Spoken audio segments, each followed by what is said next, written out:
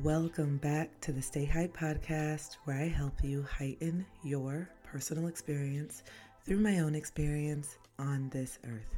I'm your host, Kristen, and today's experience that I'm going to talk about is a much more sensitive one, and one that I have been putting off and processing and just kind of delaying talking about until I felt comfortable, rightfully so. So just want to put a trigger warning that this episode is going to be involving sexual assault and abuse.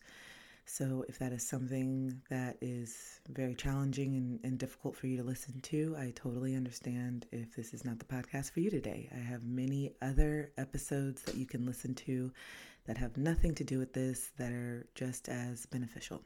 But that being said, talking about my sexual assault and trauma has been a lot more challenging for me than I thought it would be. And it made me realize how much the dissociation over the last 22 years, well, actually more than that, 22 plus years,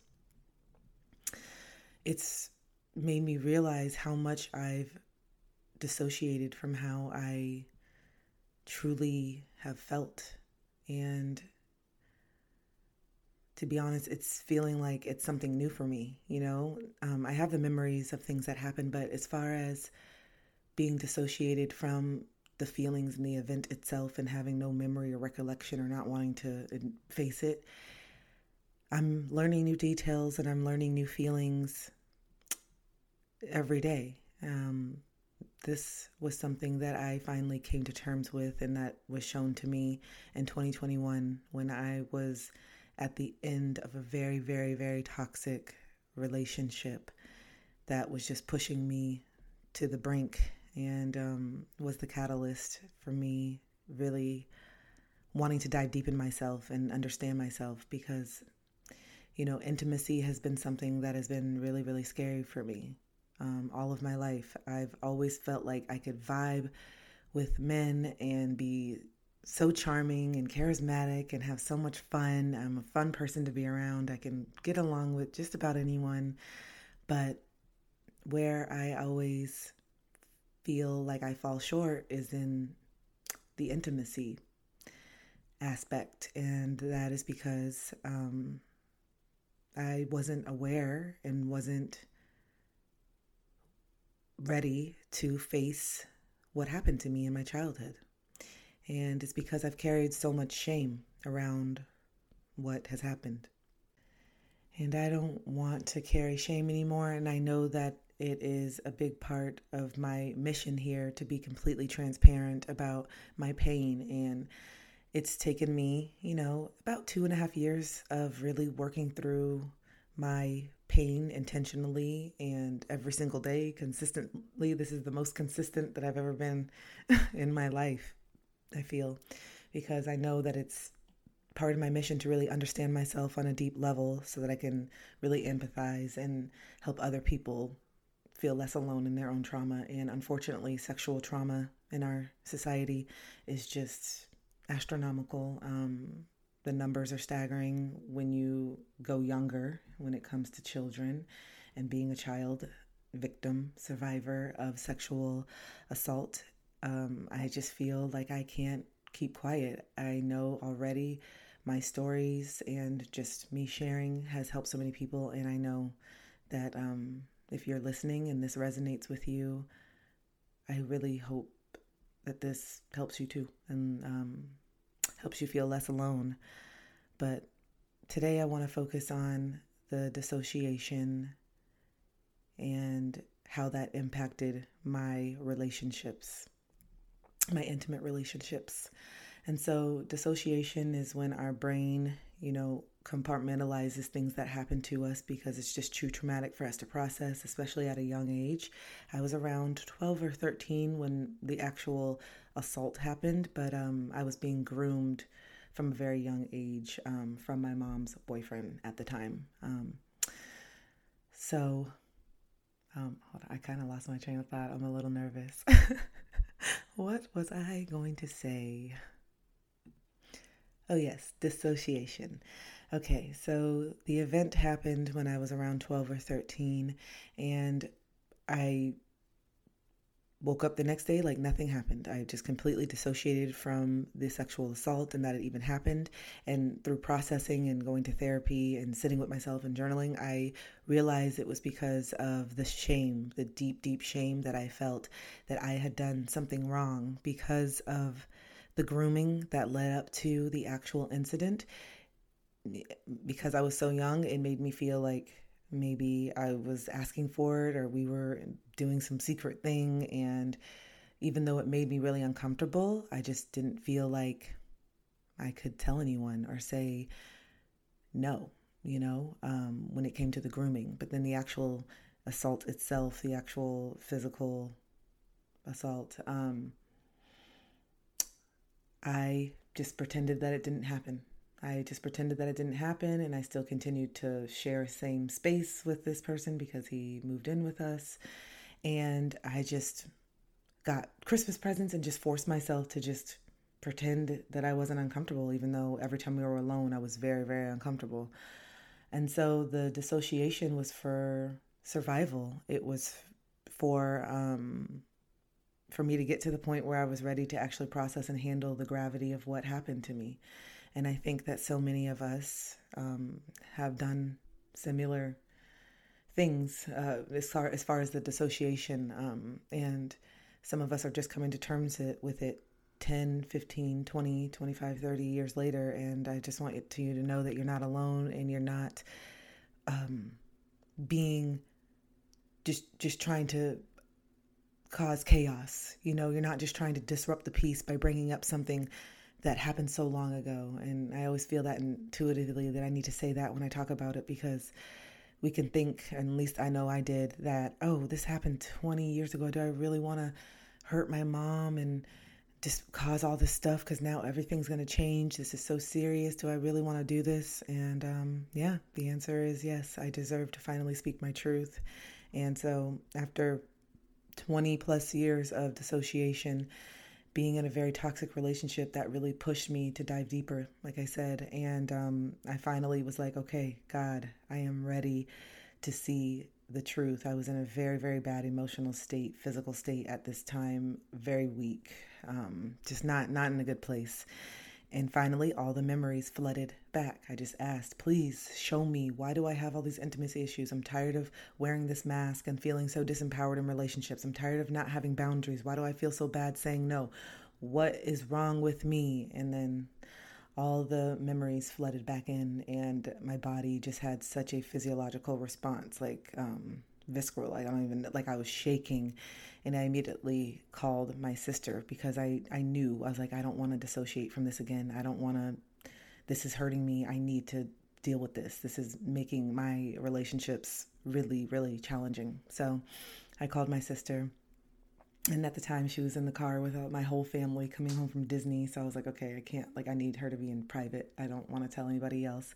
And as soon as I hung up with my sister, my best friend, Louie, that I met in LA on 11/11 in 2018, November 11th, he ended up calling me, and I debated on answering because I knew how heavy it was, and I knew that the state that I was in, I'm not going to be able to just to fake this, right now. And I don't, and then I realized I don't have to with him because I trust him.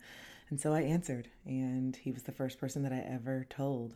And it was just such a relieving moment, scary, everything all at once. And I realized now, looking back, the biggest part of the relief that I felt in finally telling my secret is I asked him, do you believe me? Do you believe me that I'm telling the truth? And he said, of course I believe you. What do you mean? Of course I believe you.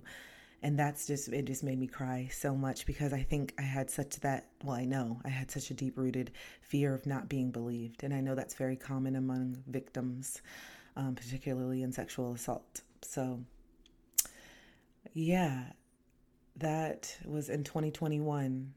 So from early 2000s until 2021, I have been carrying this secret, and it has impacted my ability to show up in relationships the way I have always wanted to. And it has caused such low self-esteem and such self-doubt, and just feeling unworthy, feeling like I'm not in charge of my body, and feeling very undeserving of pleasure.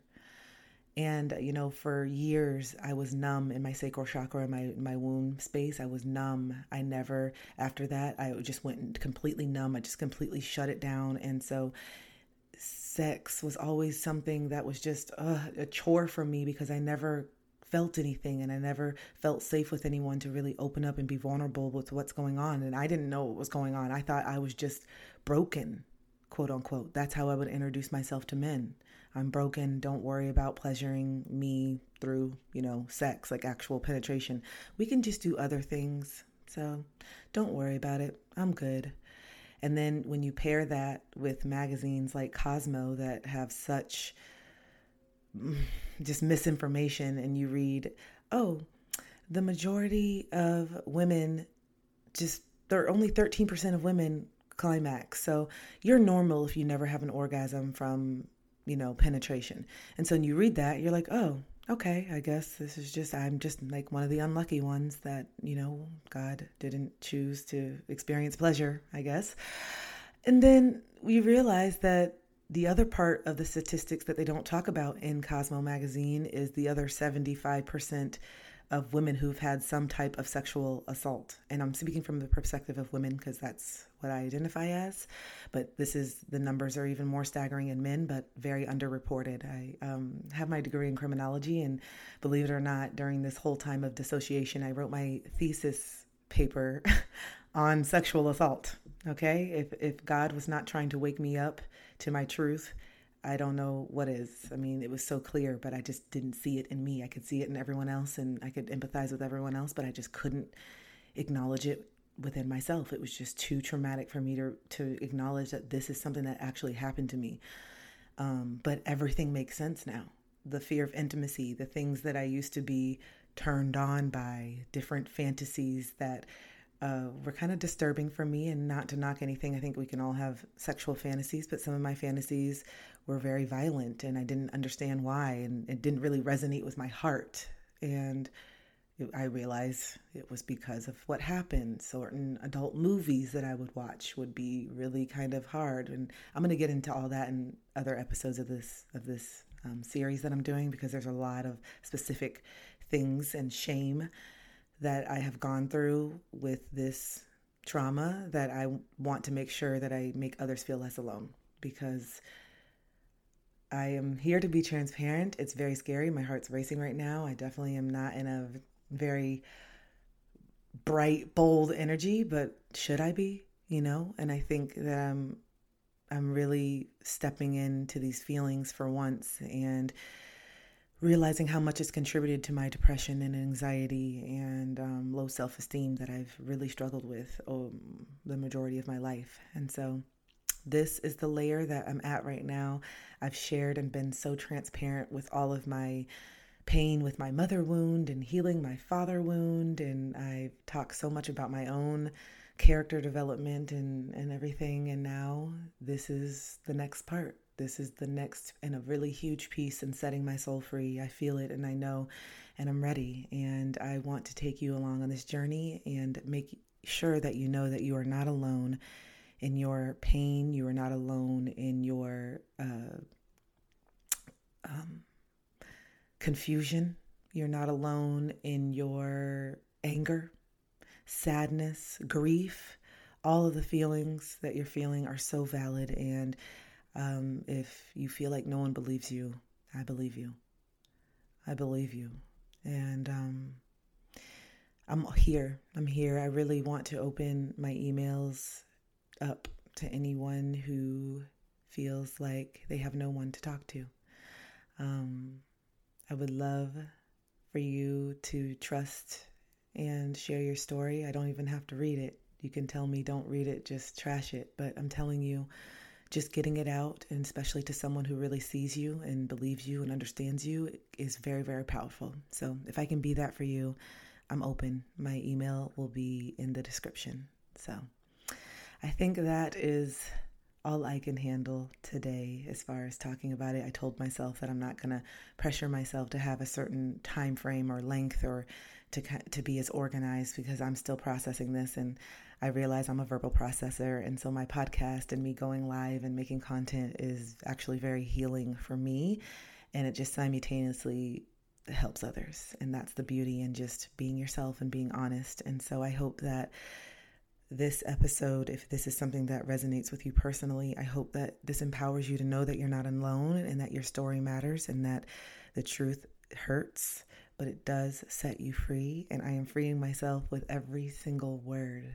So on that note, I am going to end it here. Please follow me on Instagram or TikTok at _stay hype. I go live on TikTok Monday, Wednesday, Fridays, and Sundays at 8:30 a.m. Eastern. It is a very powerful part of my day, and I love sharing it with you guys. We do readings and breath work and sound healing. It's a whole smorgasbord of healing over there. So if you need some support, and maybe right now it's a little too expensive for you to get therapy or something like that, there's a community that I'm building. Not to say that this is a replacement of therapy, still get into therapy, but if you need some immediate support right now, the community that we're building is so forthcoming, like welcoming and just loving, and we get real there. So you will feel seen and heard in some way. I promise you that. Thank you for holding space for me. Thank you for loving me, and I will see you guys on the next one. Bye.